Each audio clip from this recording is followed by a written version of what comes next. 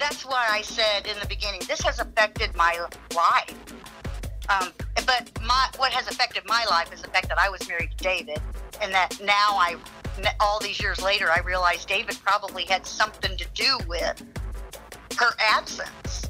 But that Detective Munden was on him so much, and David kept coming out. He took 2 different times, he said, he took a lie detector test. One time I went to the police station with him, but there was another time before that Detective Munden came and got him and took him to have a lie detector test, and I wasn't there.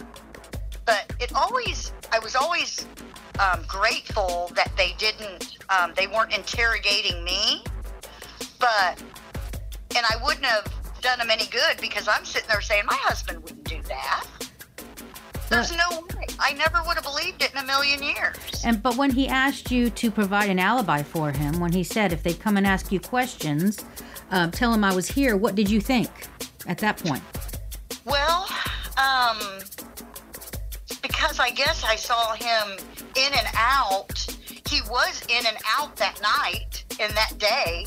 He wasn't gone for any hours and hours that he could have done this. Well, what about in the middle of the night when you were sleeping? Did he leave the house at all? And I don't remember.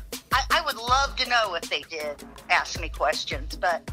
Well, I'll let you know what we find. Had they asked me, I would have said yes. I would have said, yes, he left, but he came back, and he was never gone long enough to perform any kind of... he'd be gone for 3 or 4 hours at a time, but he'd be back, and... You would think if somebody had done all that, they would be acting in some way abnormal. And he was just his normal self. And he sold a lot of weed. So a lot of times, I'm talking pounds of it. Mm-hmm. So a lot of times, he would be wheeling and dealing this weed. And that's just what I assumed he was doing. And the time frame that it would have occurred would have been in the middle of the night. You would have been probably even asleep. I would have been asleep. Yeah. And I know when I went to bed that night, they were there. Do you remember what time you went to bed? Oh, no? I don't. That's all right. It's a long time. Just was curious. The middle of the night, the wee hours. Yeah. And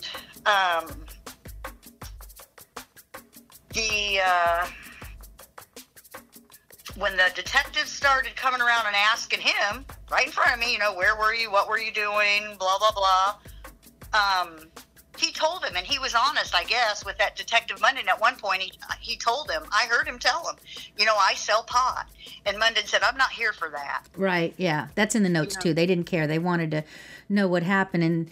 And did he seem scared to you? Did he seem like a guilty person? The way he was acting when they kept coming back, did he seem nervous that they kept after him? No, but looking back, I find it odd that he was, proud of himself. What do you mean? Just that he felt like I felt like when they'd leave and they didn't take him with them, I guess, he was, relieved, or he was proud of himself. He had, pride that, they asked me all these questions. I gave them what they wanted to know. I told them the truth. And, Munden came back lots of times. Munden was at our house, I would guess 5 or 6 times. And then I couldn't believe when I got to Georgia, Munden was hot on my trails. And David hadn't even gotten there yet. So I'm sure they wanted to question me before David got there, but They came back after David had gotten there, because apparently they probably knew he was there. He hadn't found me yet, but they knew where he was at, I'm guessing. No, I think they were tracking him all of 82 and some of 83. They tracked him to Florida, too, when he was working for his father painting. I mean, they were following him for a good 2 years, and that's why I don't understand. It seems as though they had an idea that it's a possibility that the guys did it, but they could never put them at the house. They didn't have they could not positively say. So let me ask you a couple of follow-up questions and then tell you a couple things. Do you know if Laura was selling any drugs by any chance? No, I didn't. And I didn't know Laura real well, like her personal business or anything like that. Okay. I didn't even know that her and Bryce were divorced. I thought they were a couple. So I see. I didn't even know that they were divorced. But anyway, Laura was kind of secretive. Like, I just thought I was quiet. I was a quiet person, and I just assumed she was quiet, naive, like I was. I didn't know. Yeah. But I didn't think that I wouldn't have thought Laura was selling any drugs. Well, they did. They found a bag of pills in her purse. There was other testimony from people that she had been selling, low level, very low level. She wasn't working, but there were small deposits going into her checking account. $40 here, $50 here, and. Well, let me ask you this: was that stuff speed? Yes. Okay. Well, David would order this. They called it mail order. They got this stuff. It was nothing but caffeine. Mm-hmm. And big jugs of this would be delivered. And my guess is she had some of those. That's what I was thinking. If she was selling them or not, I have no idea. Yeah, that's what I think. Bobby Frost told me the same thing, that he would order that stuff, and so well, they sit around the kitchen table and shoot it up. Oh God, jeez, that's just I can't imagine. I heard that story too. I can't imagine. So what was her and David's relationship like? I mean, how did they get along? Well, a couple of times I was suspicious, like, why are you so caring and doting over her? And like when she came over to the house and her and Bryce were together, and then Bryce left and she stayed, I just found all that kind of weird, and I wondered if she wasn't attracted to David. I didn't know. I don't know how long they knew each other before that. I don't know what their relationship was about, but I have found out later that David had many relationships with other women when we were married. Mm-hmm. I had no idea. No idea. I feel so stupid. I'm embarrassed. Oh, don't. Come on. You were so young. Nobody assumes things like that about their, the people that they are in love with, especially that young. You have blinders on. Nobody, I mean, you didn't do anything wrong. You were just being a normal person, not expecting what was going on, because in most circumstances, all that stuff's not going on around you. So you didn't have any reason to think any of that. What about, was he ever physically abusive to you? Oh, yeah. That's why every time I left him, I had to, because he beat me on a regular basis. And when he started holding a gun to my head like the Russian roulette in front of our kids, I left and went to a spouse abuse shelter for a while. And that's when I got out of Florida. When I finally left Florida and got away from him, he told me, I will find you anywhere you are, and I will cut you up and feed you to alligators, and nobody will ever find you. And when he looked at me and he said that, I believed him. Well, yeah, I mean, you didn't learn, you said, excuse me, till later, about how he and Akers were possibly going in and not only robbing, but perhaps sexually, attacking people in their homes. Did you know anything about that? No, I can tell you, like I said, this is a whole bunch of hindsight now that I see this, but people like Rick Rufeisen and my husband now, Tom, they have shared things with me that they knew about Tom back then, and that they thought he was what was known in the newspapers as the Southside Rapist. Yeah, Rick mentioned that to me, and I had heard, his interview was pretty jarring, and it'll play nearer toward the end of the episodes. But he was pretty enlightening. They were escalating for sure, and that what my goal was hopefully to find out, what went on that night, who was there, and Bobby Frost tells a story, and he told police a story. I don't know if you learned this. No. But he told police that David had come to him and said, we want to rob Laura's house, and we want to do it when Laura's there. And he said, no, I'm not going to do that while she's there. That's stupid. She will what are we going to do if she recognizes us? And he said, David said to her, then we'll kill her. And he said, he told police around that time that he believed David Alplanalp and Rick Akers did it, and they had planned to do it that night. So he had been, according to him, invited to go to do this, and he said no. They wanted him because he had a truck, and he was under the impression that they needed a larger car to rob TVs and such, that he had told him he had a lot of TVs. They didn't mention cash. He didn't mention cash, although, it wouldn't surprise me if they thought Snedeker had a lot of cash, because he did have a lot of cash, and he was kind of the type that kept it in cash places. I don't think there was any there at that night. But who knows if there was some buried somewhere or whatever, or where they got that idea. But the point was that he had told police at the time that David Alplanalp asked him to come with him, not Akers, with him to rob the place. And he said, no, I'm not gonna do it if she's there. And he wanted to do it when she was there. And that is what I further learned from Rick, was that they were escalating to that. It wasn't just now that they were satisfied with robbing when people weren't there. They wanted people to be there, and the reason they wanted people to be there was so they wouldn't be surprised, and so they'd tie people up or whatever. But you're telling me that basically when he confessed to you, his confession was never that I don't want to hurt Laura and I don't want to even do it when she's there. That directly is not the same as what Bobby Frost told police. That's why I say I don't believe him. Right. That's just my opinion, but I believe he was there. I believe he did take part in it, and I believe that he was so remorseful that he killed himself. Yeah, and the thing is, I think it would have had to have been two people to get her out of there. One person isn't going to be able to get her out of there and get her away in a car, out of the house or whatever. Now, there is some evidence that she could have been outside because she was packing up her car sometime that night late. I think she wanted to get her stuff out of there and move elsewhere, whether that was back to Goshen, where Bryce was or whatever, because she had actually called his mom in the days leading up to it, asking if she could come back there. So that's why what you're saying is that her wanting to get back together with Bryce, and that makes sense to me, because I think she was wanting to, but she could have been outside and they could have grabbed her. But were you ever aware of them having guns? Oh yeah.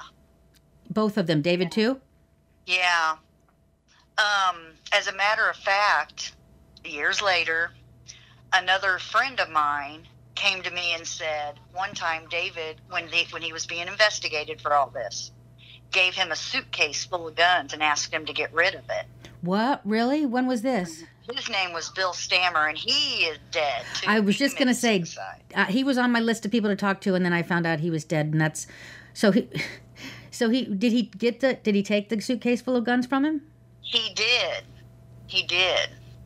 And what did he do with it? Do you know? He said that he gave them to his dad, and his dad took them somewhere. And I don't remember any more about that, other than I was shocked when Bill said, yeah, when all that was going on, David brought me a suitcase full of guns. And he had told him to get rid of them. Do you know if if they told police about that suitcase full of guns? I don't know. Did they ever interview Bill Stammer? I don't know. They did. And his father, I believe. Bill Stammer actually worked with David at the time. Oh, did he? Bill Stammer was a family friend of mine. David was always needing a job. And Bill Stammer helped him get a job delivering meat to restaurants. Okay. Refrigerated foods to restaurants. Well, that's interesting. So he's wanting to get rid of a bag of guns right after this murder happens. Mm-hmm. Did you hear or read in the newspaper about the telephone calls that the Snedegers got the day after? No, I didn't hear anything about that. I read that yesterday. The next day they got a call that had sexual orientation and Laura crying or sobbing or something. Well, I spoke to Dave Scott, who was a reporter at the time, and he did a lot of work with Munden on it, and I asked him about that. The day after, they got a call that was someone saying, I'm going to get you, sucker. I'm bound to get you, sucker. It was a male. So the cops put a wire on the phone, and then the day after that, they get another call. They described in the newspaper as something with sexual undertones. What it was, Dave Scott told me, was it sounded like they got it tested, and it sounded like a recording, a tape, and it was a woman having sex. Like sounds of an orgasm, basically. So they sent it in for testing, and they believe, because there were some clicks at the beginning, that it might have been a recording, an audio tape that had been played, or videotape over the phone. They didn't think it was live, that it was Laura live. Would you have been aware of any such tapes that existed, as far as a sex tape or a tape of recording audio or video or anything with that Laura would have had, or Bryce would have had, or anyone would have had access to? I don't. I know that Bill Stammer told me there were other things in that suitcase, and he told me there were pictures of me, nude pictures of me, which I never took any. I never agreed to do any sex poses or anything in any Polaroid pictures. Wow. But I don't know. He didn't mention anything about a recording or. And I knew Bill Stammer well enough to know that if Bill Stammer thought that David had killed somebody, he would have gone to the law. He was a law-abiding citizen. He was talking to them. I only have the handwritten notes from his interview, and so hopefully I'll get some more clarity with the other ones. But he and his father were talking to police about David, so I think they were, for sure. Okay. So did he describe these pictures? I mean, that's horrible, first of all. I'm sorry. That's awful. No, he just said they were Polaroid pictures of me. Were you asleep? Obviously, they weren't taken. And I said they couldn't have been me. I said, because was the person a willing participant? And he said, well, they were pictures. I don't want to embarrass you. And I said, well, I never agreed to any pictures. I've never agreed for somebody to take nude pictures of me. So, wow. I don't know. And Bill knew me. He said it was me, but I was never a willing participant of pictures. Yeah, so that's why I was wondering if he had described you as like you were asleep, or if the cameras were surreptitiously placed somewhere where you wouldn't have known you were being recorded. Well, this is the thing, and I think Bill was so embarrassed. Yeah. And I said, when I asked him, well, what was in this suitcase? And it was more like a briefcase. Okay. He said it was smaller than a suitcase, but it had a lock and, like an old timey briefcase, hardback and all. Mm-hmm. And it had, several pistols and these pictures of me naked. And with the embarrassment that came, we just sort of dropped the subject and didn't say anymore. I didn't want to hear anymore. I didn't want to know anymore. Not having it over the embarrassment of these pictures was, where my mind was going. Like, why would he have all this information destroyed? But I wish I could remember if Bill said what he did. I know he said he gave it to his dad.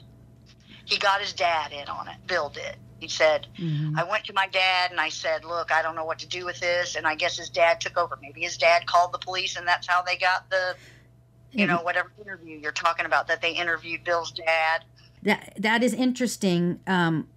The gun, obviously it was a bag of stuff that he felt was incriminating. So we've got guns and we've got pictures that he shouldn't have taken that he obviously did. And it makes me wonder if he was responsible for that tape of Laura or not, because if someone's into recording people when they don't know they're being recorded like that, especially in sexual situations, I mean, you said they were Polaroids though, not a video. So it was Polaroids are different. That's what Bill said. Bill said they were all Polaroid pictures. Like, he was like, don't you you didn't see him taking pictures of you? And I'm like, dude, that was not me. That could not have been me. If this person was coherent, it was not me. So I don't know about that, but well, that just to me, knowing that there was an audio tape that, and by the way, I asked Dave Scott, I said, well, how, I mean, it said in the paper that her parents and possibly Bryce had ID'd it and thought it was Laura. And obviously if it was a sexual situation, Bryce would probably be the only one Right. that they asked if he would know if that's what she sounds like. And so then you have to ask yourself, well, how did that video or whatever arise? Now you're telling me that you were clearly taking pictures of when you didn't know it. That, makes me wonder what, was going on. And Munden interviewed Bill Stammer in October of 1982. The first thing I can tell you is that in that conversation, there was no mention of this briefcase full of guns and nude pictures that Cindy describes. So if they had been given to Stammer by that point, he kept that information from police. But he may have given the briefcase to his father, like Cindy said, and at some point that information was revealed to police. We don't have any information regarding that either way. But it could have been information that was given later. A few more things from that interview included Stammer saying that he knew Dave Alplanalp was a thief and a bad guy. Stammer said that he had only met Laura once when she came to Alplanalp's house with her daughter. He did verify that he knew that Rick Akers knew Laura. Stammer said that the last time that he'd seen Dave Alplanalp, he'd been beaten, allegedly with a baseball bat, by the owner of a property when Alplanalp was going through their yard. Stammer said that Alplanalp had been worried about taking the polygraph, but later told him that he had passed it with flying colors. He also said that Bryce Morris had come to Alplanalp's house and told him the police were on their way over to talk to him about Laura going missing, and this tends to line up with Munden's notes. Something that occurred in Bryce Morris's conversation with John Munden led him to believe that they were going over to Alplanalp's house. But again, as of yet, we don't have that interview between John Munden and Bryce Morris. Finally, and pretty chillingly, Bill Stammer said that Rick Akers was going to kill Cindy Alplanalp if she breathed even a word to police about he and Alplanalp breaking into houses. I can't help but think that Cindy dodged a pretty scary bullet by being as naive as she was back then. In fact, it's probably what saved her life. So, over the years, did you, from other people, hear stories about what happened that night, literally, or was the only thing you heard from what happened that night was from David himself when he said that they went there, they saw that Laura was there, left, and then Akers went back? That's the only time, because when I left David and went to Georgia, and then he followed me there, I went from Georgia to Florida to California. I wasn't around these people for many years, and then I came back to this area, and then Rick Rufeisen, the fact that he had contact with a couple of people, he shared with me what he knew. Mm-hmm. And this is another thing. He mentioned a name, Donnie. Yeah, mentioned the name Donnie Lawson or Larson. There were two Donnies that I know of, a Donnie Thomas and a Donnie Myers. Okay. That they lived with Frost at one point in some apartments, and they were also all close with Akers and Alplanalp. Yeah. And I don't know that I ever met them, but I heard their names mentioned amongst them when they would be together, this Donnie person. Okay. I think Donnie was in on the John Dillinger Museum incident with Rick. Yes. He was. Donnie Myers.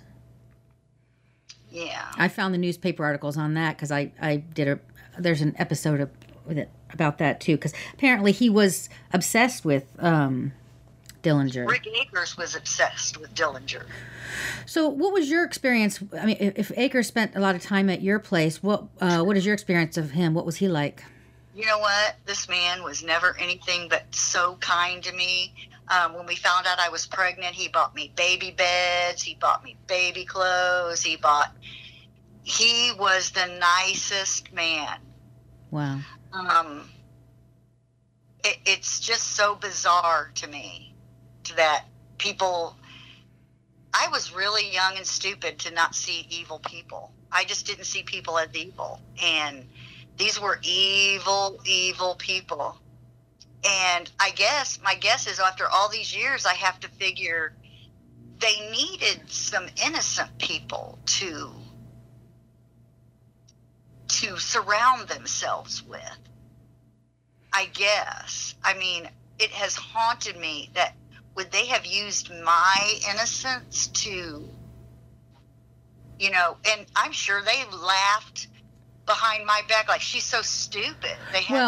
People like that prey on people that they find are more, that they, first of all, they can manipulate and control because they know you're not like them. So you're easily manipulated. Not you, anybody that's normal, have a normal functioning brain that's not like that is there, and you add in, you say, when was David, when did he get those diagnoses? He had schizophrenia, and what was the other one? Dual identity disorder. I'm going to have to research that one. When was he diagnosed?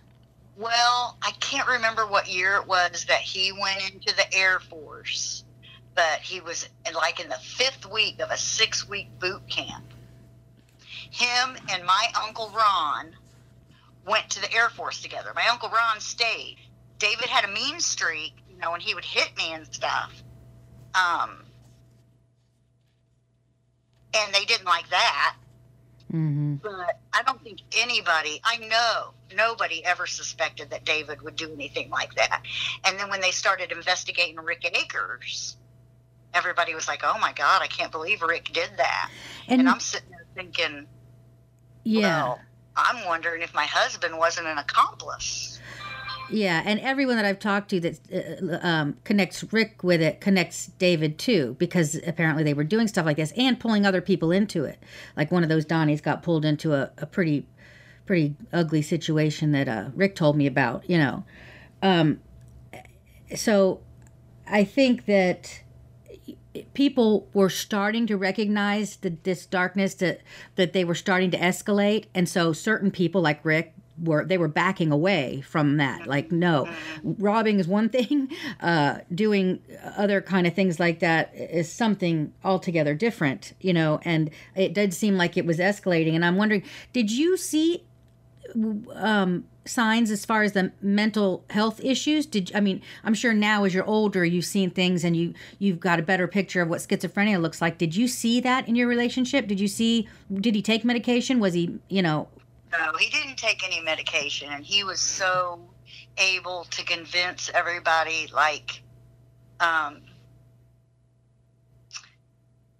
he was,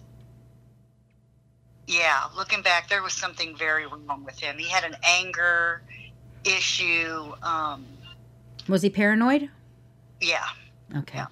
And I think that age, how old was he when Laura went missing? What are we talking? He was born in 1961, I think. So he was only 20. Yeah. See, he was right at the cusp of that age where things like schizophrenia often set in for males. So that makes sense to me that it would be something that you maybe didn't put together back then because the signs were just starting to get, you know what I mean, more noticeable. Like that's the age where a lot of it sets in for men. So that is interesting to me too, and I don't know, how much of it played a part in how he ended up, Well, I think he was intrigued by Rick Akers. I think Ricky Akers is the one that got David involved in his sickness. But when we moved, I couldn't get away from him. Every time I moved, he came chasing me down. Was it a control thing? Did he want to? Oh yeah. And to the point where, he literally told me, "There's nowhere you can go and hide. I will kill you." I mean, I feared for my life, and I trusted his mother. months. I had nowhere to go, and I asked her, can you please keep these babies until I can go to Indiana and find somewhere to live? Every day I wish I had brought them with me. I thought I was doing the right thing. I did not know. And his parents did not know anything about what David was up to. No, I don't think so either. I think it was just as a shock. No, they obviously, didn't know. You're not going to think that of your kid. I mean, Well, yeah.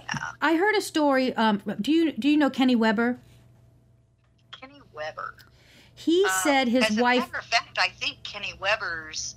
When I moved to Georgia, I think his wife was babysitting for my daughter. Yes. So he thought it was, he told me, I had asked him because Bobby Frost had said he thought someone, he said he thought that David had left town like the day after Laura went missing. He was always under the assumption that he left town right away and that Kenny Weber had taken him to bus station or airport or whatever.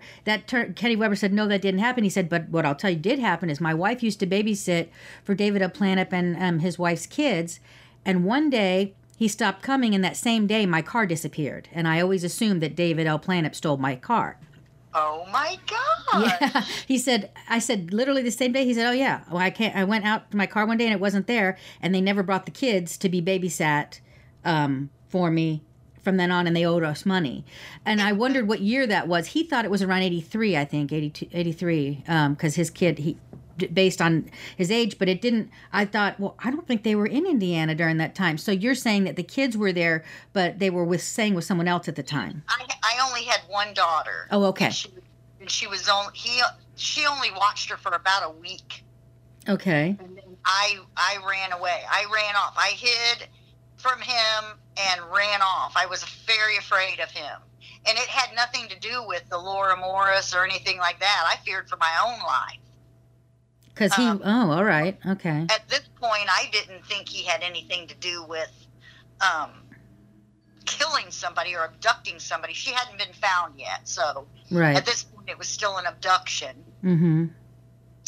No, I didn't think he had anything to do with that, but I knew he was one mean man, and he threatened me, and I was like, I'm done. I'm out of here. I'm leaving. Yeah. And I picked up my kid, and I left. And I know that somebody else told me a story that he sold Kenny Weber so that he'd have the money to go to Georgia. He sold Kenny Weber a bunch of stereo equipment. And then Kenny gave him the money, and he left town with the money and the stereo equipment. Oh, somebody else told me that years ago. Jeez.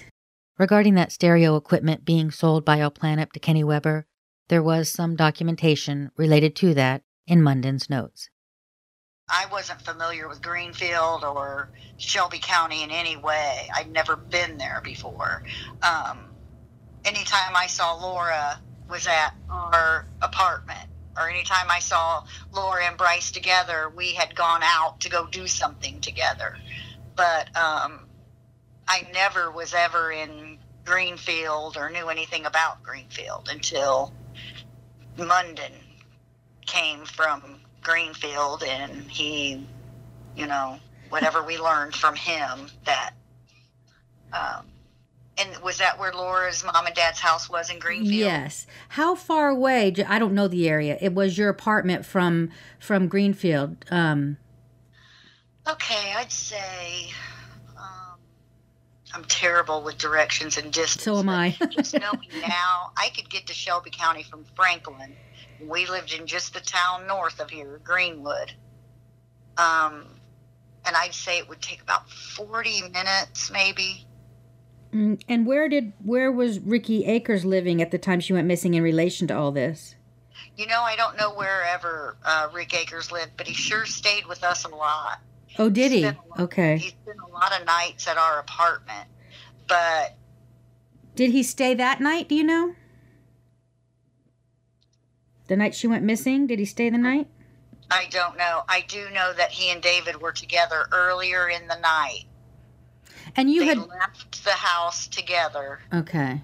But David came back, like I said, within a few hours or within an hour, not a long time. He came back, and then he was there the rest of the night. So you physically remember him coming back that night? Yes. Okay. And the only reason why I do remember that was because when it was fresh and happening, and I could hear the Detective Munden talking to David and like, where were you here and there? And I knew, I remembered, because it was just a couple of days before that David and Rick left together and David came back. Mm-hmm. Now, it was late at night. Are you talking late like midnight or late like 2, 3, 4 a.m.? I really cannot remember that. I just remember it was late at night. Like, it woke me up. When he came home, I had to get up and unlock the door. Oh, okay. You had to get up and he didn't have a key? Apparently not, because I remember I had to get up and let him in the door. So if, for example, he had a key, but that particular night, I let him in the door. And he left with Rick and came back by himself. So do you're thinking then, if you think he may have been there and that he lied, that he would have left while you were sleeping then, if he went back out? Exactly. Okay. And also, I think that after he told me this confession thing, that we went there and I said, no, we weren't going to hurt Laura. And then I came home and Rick went back. See, all that kind of clicked. Like, yeah, remember, because I had to let him in. Right. And I was pissed off. I was pregnant. I was mad. He's out running the streets, whenever, wherever, whatever. And I was pissed off that I had to even get up out of the bed and open the door. Yeah, that is strange. If he's got a key, why would you have to get up and open the door? Well, and looking back, you know, he would shoot up that speed. So he would be real, like, he always walked around like he had anxiety, or, you know, couldn't sit still, real fidgety. And, you know, I just figured he was on that shit. Yeah. But you don't remember his keys going missing or anything like that then? You just think I don't remember what? His keys going missing, his house keys or anything like that? No, I don't. I don't know how I could even remember that. But, you know, talking about it now, I can remember that I let David in that night, that I was pissed off, and I had to let him in. So that right there would tell me he must not have had his keys. I didn't think anything about it then. But and all these things come up, you know, I'm being enlightened as well. Yeah. What went on. And it's possible when he came back because he didn't have his keys. And if they were going to go back out and he was going to have to get in the house, you know, while you were sleeping, then he would need his key. You only had one entrance that he would have been able to get in. He couldn't have get in. Only one entrance, because we lived on the second floor, and we had a patio door, but yeah, there was an entrance to the building, and then you went upstairs and our door, you know, then that's where you unlocked the door. The actual apartment building had a door you went in, and then. Did he ever tell you that he and Akers went prior to this and cased out Laura's house? No. But I do know that later, and I wish I could remember when I found these things out, or when. It was many years later that people would say, well, we knew this and we knew that. And the fact that I was out of Indiana for so many years, when I came back, people were still remembering it and this and that. But there are some things that I remember very clearly. There are some things that I remember, and I look back and I think, oh, my God, I was not, how could I have been so stupid, kind of thing. And if somebody asked me my personal opinion, my personal opinion is that David Alplanalp and Rick Akers abducted and killed Laura Morris. And and that's the consensus generally is what happened. And by the way, Laura did see David there in the days leading up to the murder. Winston was staying with her. He had stayed Wednesday night, Thursday night, Friday night, and not Saturday night because she went somewhere Saturday. And I think maybe not. And then she had gone over to his house, I believe, right before the airport. So if, for example, they had come to try to rob the place in those days, they would have seen his vehicle because he had a car there, and that would have probably deterred them from going in because there was another vehicle there. The night that she picked up her mom from the airport, when if David and Ricky Akers went there, they wouldn't have seen any. They wouldn't have even known Trudy was there because she just went. But he would have known that because you said that she told them she was going to pick her mom up at the airport. So where did they think they were staying? If they thought the house was going to be empty, where would they think Trudy would be staying? I don't know. So I have no idea. But their impression was that your recollection is that they didn't know that she was going to be there, or that's what he told you. What? Yeah. What he told me was they went there to rob the Snedeker house, and when they got there, Laura was there, and David said he wanted no part of it. Mm-hmm. I don't believe that. Well, he might have. His guilt may stem. Confess. Yeah, I agree. And his guilt may stem from, regardless of the sexual assaults he may have committed with Akers in other situations, that may have not been something he wanted to do to Laura. And that is a possibility that did occur in this case, just based on some of the evidence. And so that may be where his guilt comes from, because if nothing was robbed, that, to me, if the house didn't get robbed, it doesn't even appear that they got into the house. So just like the time that she heard something outside and she told Winston, and it was after one of the nights that Winston spent the night, and he left around 2 or 3 a.m. When Winston comes to pick her up, they're driving, they were going to go to a movie or something, and she said to her, she said, last night I heard something outside and I went out and David Alplanalp was outside, and she said, I asked him, what the hell are you doing here? And he said, just out getting some air. And that's as far as the conversation went, because they were at a club and they got a drink or something, and she didn't go any more about it. But he was at the house in the day or two right before, and she had told Winston, who would have didn't know David from anyone. He was a new guy that she just met. So he literally said David Alplanalp, and he said Laura had said, he said, well, what did you do? She said, I went inside and locked the doors. And because I don't trust him, he's known to steal shit.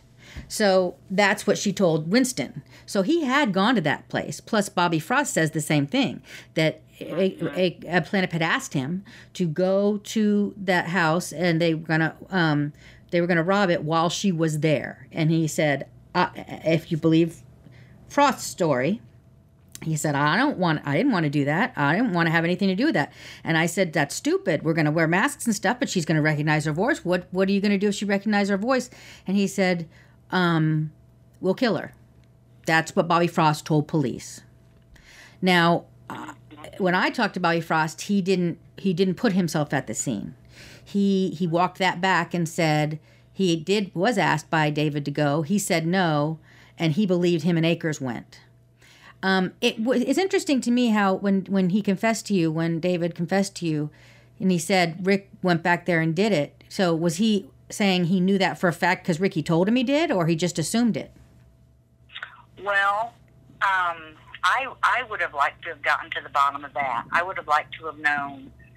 I wish I could go back, and it was just all so shocking to me.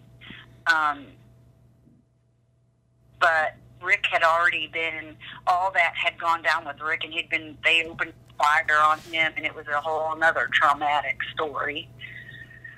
But all I know that he said was that they went there, Laura was home, he wouldn't do it, Rick brought him back, and Rick went back up there. And when I think about it, when I look back, I think he was trying to let this out without incriminating himself. Mm-hmm. To me, but I believe he did know. I believe he did take part in it. I believe he just left that part. He lied about that part. Yeah, I think so too. Just based on the other people that heard about it and knew about it, because if he was asking Frost before Akers was involved in going, he was asking Frost to go first. So it might have been that day that they all knew that Laura was going to pick up her mom. They thought they'd go and she wouldn't be there. Maybe you had said that Laura told you guys she was going some middle of the night to pick up her up the airport. I knew that she was leaving our house, and we had discussed the fact that she had to pick up her mother from the airport that night. And I can distinctly remember her saying her mom was coming back from Texas, and now I think maybe she was coming back from Florida. But she was, yeah. Anyway, she had to pick up her mom from the airport, and it was late at night.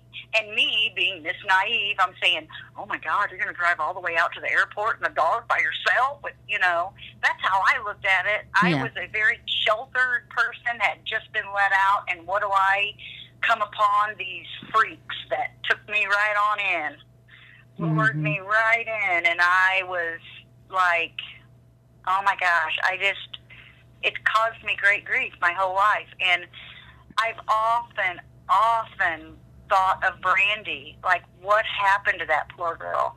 And I have a question. Did her father not, I thought she was raised by Bryce. No, they don't have a good relationship, actually. He wasn't, according to her, wasn't a good father. He also was into drugs, and, he may have also been grief-stricken. His, mother of his child is murdered. He may have, like you, in the back of his mind thought, holy shit, did these guys that I was friendly with do this? Before I go any further, because I want to make sure, that day that they were at your apartment, was Ricky Akers there at the same time that Laura was there? I've tried to remember that. I know that all in that day, I saw all those people at my apartment. Now, whether they were all there at the same time, I can't promise you. That's okay. Yeah. I don't think that Bryce and Rick were there at the same time, but I think that Rick and Laura were. I can't guarantee that, but I feel like there were just people coming and going, which they always did. Because, like I said, David sold lots of pot. Yeah. Now, even if we're not talking about that specific day, Munden has said that he could not find any direct interaction or correlation between Laura and Rick Akers since they got out of school. That doesn't sound like it's accurate if Rick Akers was was hanging out at your house a lot at that time, and so was Laura. Do you know of other times when they were both there at your house at the same time? No, I don't think so. I think their only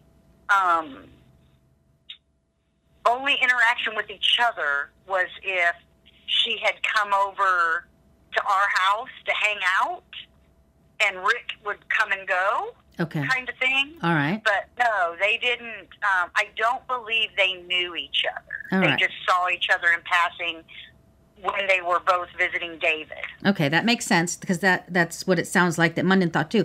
And some of these sort of cross things, so that's probably one of the reasons why maybe Munden was having issues, because he couldn't literally put them at that house that night. He's got statements from the new boyfriend, Winston, saying that she said his name, that he was outside of his house a night or two before. He's got Bobby Frost saying that he's got all these people giving accounts of they were going to do this, they were going to do, but that specific night they may not have been able to firmly plant them there. But it sure as hell is pretty strong circumstantial evidence as far as I'm concerned, and especially with David, later in his life saying that it's possibility, that Rick went back there. Either he believed it or knew it to be a fact. Do you know? So you're saying that it wasn't an OD; it was an actual suicide. Do you know if police came to the apartment when his body was found? Yeah. As a matter of fact, it was. He was at some woman's house, and they were having a April Fool's party, and the woman who owned or rented the apartment where he died at, of course, they investigated her apparently, and she said that they were playing cards, and David was drunk and acting stupid, and she told him to go to bed. He came out, said, "Hey, I think I need to go to the hospital." She told him just to go sleep it off. He went back there and took a bottle of amitriptyline, and that's what the death certificate says. Death by suicide, victim left a note, overdose of amitriptyline. Believe it or not, ironically, he died in the same apartments that we lived in when I ran off and left him with my daughter. What are the apartments called? Green Tree Apartments. They still exist. I have requested records before on suicides that were investigated because when they're not sure they have to do that, and I've actually gotten notes and read them before. It'll just depend on if they've kept it and if they'll let me have it, And it's an awful thing to have to do and to read, and it's not something I would have to share. I would only like to know for sure that there was nothing was said. Yeah. If you're able to get a hold of that, I don't have any problem with it. But I was told it was public information. Yes, it is. That the coroner's office or the coroner's the one that got it or whatever. Yeah. Mm-hmm. But, yeah, it would be, interesting to me.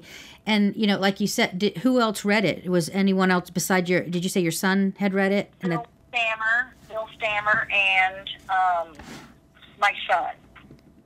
Yeah, I would not contact them. I don't like to,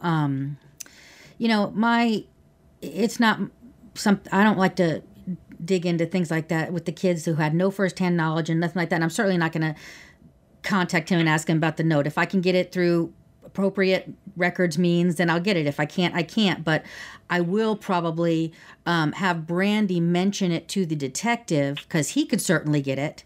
And just to be sure, it just seems to me like if someone's going to kill themselves and go through the trouble of writing a note and he is guilty of something, he might have written something in there, and it might not be, like I said, right on the nose. It might have a clue or something in there, and we don't know. Now, I have the actual other note that I have read on another case that I worked on was also a suicide, and he was actually also schizophrenic. That note made just no sense. It was just the ramblings of someone who was in the middle of a psychotic episode. So this could be the same thing. We don't know. We have no idea. And it's terribly sad. It's an awful situation to go around. And like I said, I wouldn't, publish it or anything. I'm just curious to make sure that I can just bring it to the detective's just awareness so that he can check it. Because if we're talking about an entirely different police agency, they might not even be aware of it. And that being able to connect those dots. Brandy and I had an interview with an Indiana State Police detective who was able to confirm for her that he did not believe Trudy obviously killed, her mother, which was good for her, Brandy, to hear, because that was another very difficult thing for her growing up all her life, because she had fond memories of the Snedegers because of, obviously, they were good to the grandkids. She loved her grandmother, and believing her whole life that her grandmother killed her mother has been very painful for her. So just getting that information was good, and she just wanted to get as much as she could possibly get to know what happened, and so I'll be able to give her this information, and we'll be able to pass that little bit of information about that note along, also the confession to the detective, just so he's aware, because again, that all happened years later, and no one may even be aware of that. That confession, no one may be aware of, because nobody is aware of that.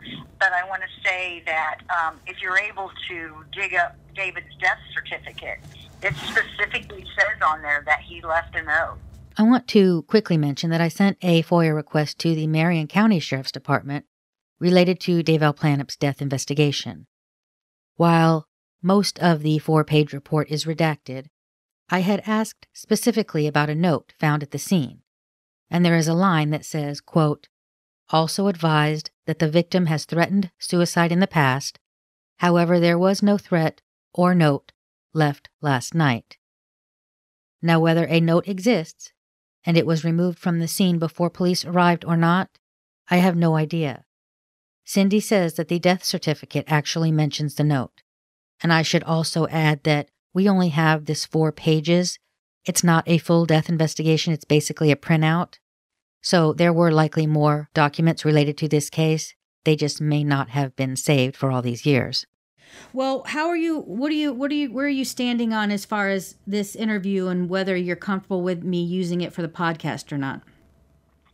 I don't have a problem with it. I know it sounds scattered and... No, you don't. You don't. You're not giving yourself enough credit. You remembered a lot of things, like him having to get up and let him in the house that night. There's nothing scattered about the story you told me. You have been very specific, and what you're telling me goes along with other things that I'm hearing. I mean, and you really don't. All I want to be is helpful. If I were in Brandy's shoes, I would want to know, and I honest to God believe that Rick Akers and David Alplanalp were what happened to Laura Morris. Yeah, and you should be comfortable knowing that there are at least 3 other people that I interviewed that will be on the podcast as well who said the same thing. So you're not telling me something and going out there on a limb on something that nobody else has said. In fact, they've told me more because they, were behind the scenes and people that were hearing what they were doing.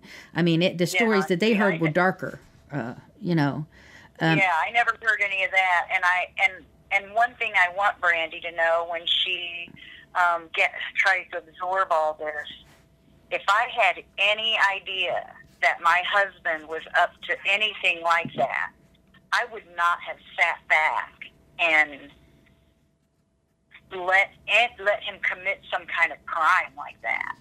I did not believe he was capable of that. I didn't believe Rick Akers was capable of it.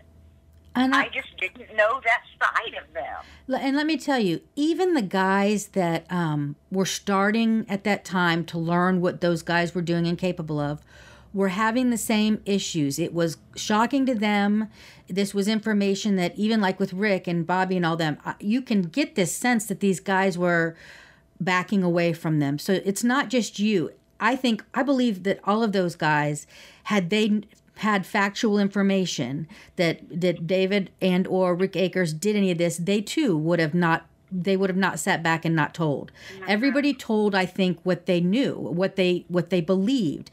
That's a far piece from knowing. And so you can't... And we were all in our early 20s, every one of us. Exactly. That is a very important point. Everybody was so young. And, you're talking about the murder of someone who... It's so shocking that at first nobody wants to believe it. But then at hindsight, everybody in the months following watching this play out and what they know are piecing things together. But what they know and they believe doesn't get to we have beyond a reasonable doubt. We know what happened. And so I don't fault anybody here. I think everybody that I've talked to police, that you all did your due diligence. They didn't ask you anything, and when they came to you, you talked to them, but you can only do what you know that you can do at that time. Nobody kept anything. I don't think anybody, except David and Rick Akers. But their pre-offense behavior really speaks loudly too. I mean, both of them, Ricky Akers ran. He ran. Yeah. And I don't think really there's a question who at this point. I think the only questions are left is what actually happened. And unfortunately, the only 2 people who could tell us everything that happened that night are not able to do that. So I know. Well, you asked me about a name.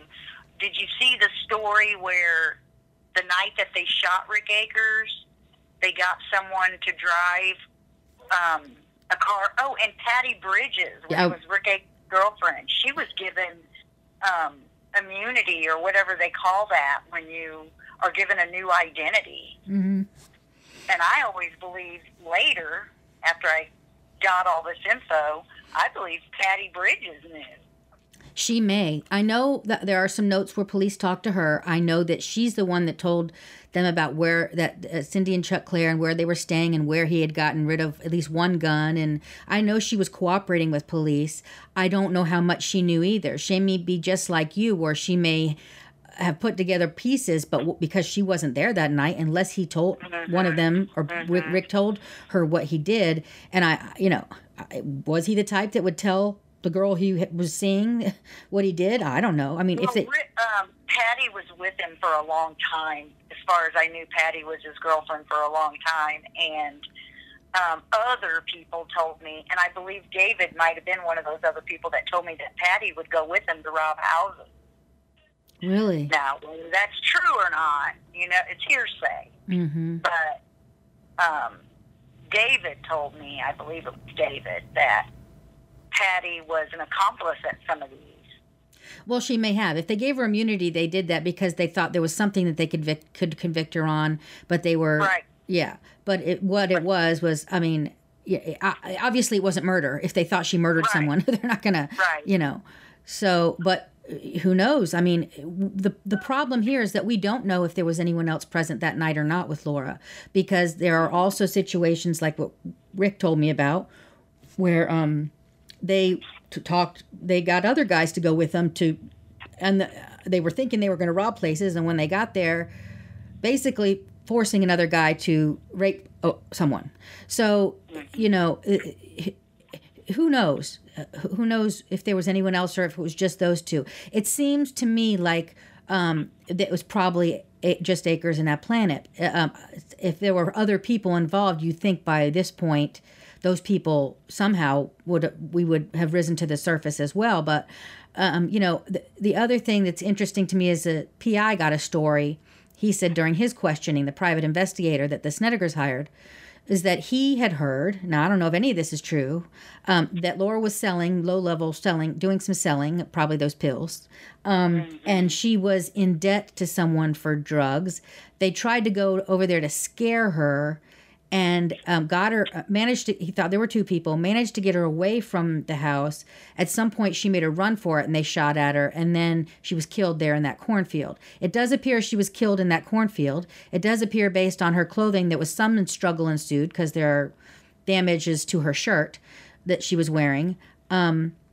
So what occurred that night is still up for debate, but it does appear that there's some active struggle that happened that night, whether she was trying to get away. They had said something about her jumping a fence in that cornfield.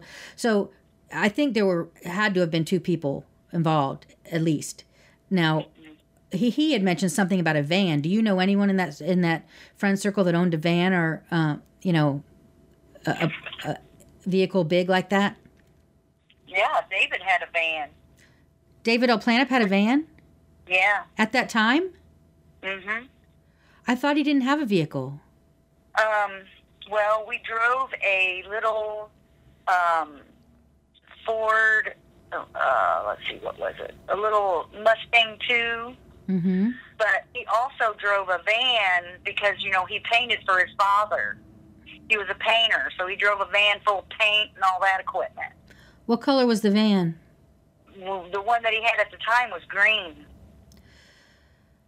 Okay.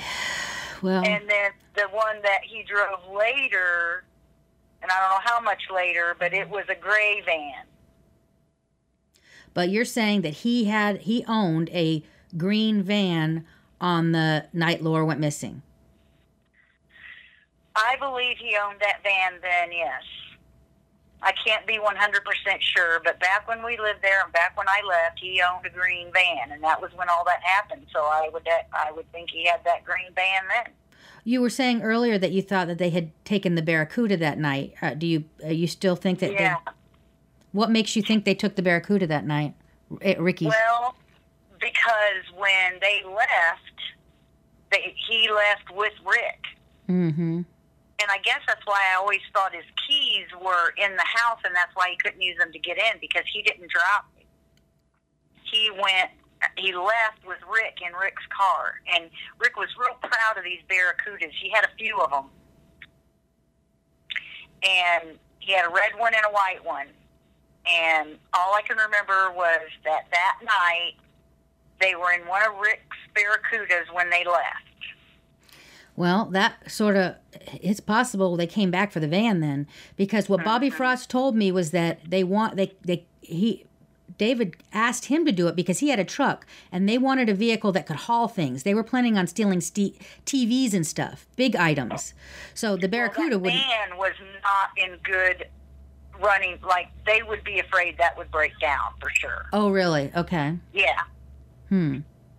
He drove it around to do his painting and stuff like that, but he had a lot of mechanical trouble with that old van. But okay. Yes, he did have a van. And, you know, the apartments, they wouldn't let you just keep vehicles parked there. So his parents lived, David's parents lived in kind of like it was way back in the country. And I believe they kept the van there because he worked for his dad. And how close were David's folks? Van. How close were David's folks' house to Laura's house? Not close. No, not close. Okay. No. Hey. They were in Johnson County. Okay. Did you ever go to Laura's parents' house? Were you ever there? Never had been there. Okay. Like I said, the only time I ever went to Greenfield the only time I've ever been there is when I went to the police station one time when David went to give a lie detector test. And I can't remember who it was, whether it was Bryce, but there was somebody else that had a lie detector test the same time David did. There was a guy named... Here I am sitting there like, well, of course I know he's going to pass it because he wouldn't do anything like that. There was a guy named Dave Corbin that they checked. I think he worked for the Snedegers at one point. There was also Bobby Frost had lie detectors, so it could have been, they were bringing a bunch of people in. Yeah. Did Bryce? I think Bryce got his. At some point he was set up for one and something happened and he didn't take it. That was another issue. That there were some problems also with the investigation, things that weren't done that should have done, phone records not gotten in time. That was another problem with how this case didn't pan out the way it should have, because Munden in certain instances didn't do things that he should have done or done it quickly enough, and maybe that's because of how the information was filtering in and whatever, but there were things that he did and he didn't handle well. And then you've got, like you said, the Snedegers who were shady already as hell and doing shady things to throw mud on the waters and confuse the situation, like men going missing, the month afterwards. So it was distracting to police. This was a perfect storm of errors and problems, and that's why Laura really... Well, there was so much going on at so many different angles of Laura's life. It's like... Yes. It just is amazing to me, but I can see how Munden would have dropped all this and started looking at the Snedekers business, because there's some really shady shit that went on with the Snedekers. And I never had any idea what Laura's family life was like. We hadn't been like girlfriends forever. I knew her for a matter of a couple of months. I was around her several times within that couple of months. And like I said, I thought she was married to Bryce. I didn't even know they were divorced. Well, that is interesting to show their relationship. Were you aware that David had helped her move from her apartment over to where she was staying at the Snedegers? No, I didn't know that. See, she was storing her stuff in that garage, and Bobby Frost had said that he believed that David had actually been in that house before. So he was familiar with the layout and familiar with the house itself and knew that they had a bunch of, like TVs in every room and stuff. He was familiar with it. But I think he also thought that you guys had been over there hung around the pool. There was a pool too. And that doesn't seem to be, so Bobby Frost's stories have some inconsistencies too. Now, Bobby Frost was a real drug addict back in the more time I saw Bobby Frost sitting in a chair drooling more than I saw him up and walking around. I've heard some similar stories, and Rick was surprised that Bobby even did an interview with me. He was one of the first. Yeah. And he did. He went on record. He's going to be, you'll hear him on the podcast. You're going to hear all these interviews and you'll be able to make up your own, it's already started. The first 3 episodes are out now, and then one a week will come out. There'll be like 15 episodes or so. But, and if you're okay with it, I'll add yours to the end. I would edit it down shorter because we've talked longer and there's more, I don't have to put every single bit of this, but if you're okay with it, the stuff that the confession is certainly important to me. Yes, definitely. I am okay with it. I think I talked to my husband and my daughter, and they're like, we don't want you to get in any trouble. Well, I haven't done anything. Why were they? Do you know what their concern was? I think just the fact that I was married to that man. How could I not know? Oh, yeah. Well, there's no legal trouble you would ever be in. There's nothing. There is no. This case is never going to go to trial. The people that did it are dead. There's nothing that will happen as far as that. And, nothing makes me more sick than nothing would have helped me more than for them to have figured this out and gotten him out of my life, and I would have my kids, and things would have been a lot better for me. But I'm being married to that man, and that's not the only thing that's come back that he's done. In the process of hearing all this, I've heard all these things that he did. And you mentioned earlier that when he was in Georgia and he was a security guard, they interviewed some Barb. Her name, you said it started with a B. I think, Brand. There was a Barb friend, and she got him involved in a cocaine ring, and David ended up in jail in Cobb County, Georgia. Jeez. Over that. And I met her, and when David went to jail, and she put up his bond, and then she revoked his bond, and then David was in nothing but trouble. Nothing but trouble. And he flew under the radar his whole flipping life. And I hate that he took himself out and didn't have to pay for anything he did to people. Yeah. That will haunt me forever.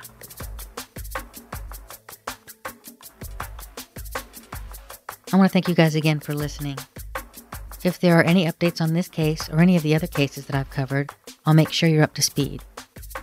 And when we get the rest of the documents related to this case, I'll continue to do bonus updates as the information filters in. Thanks, guys.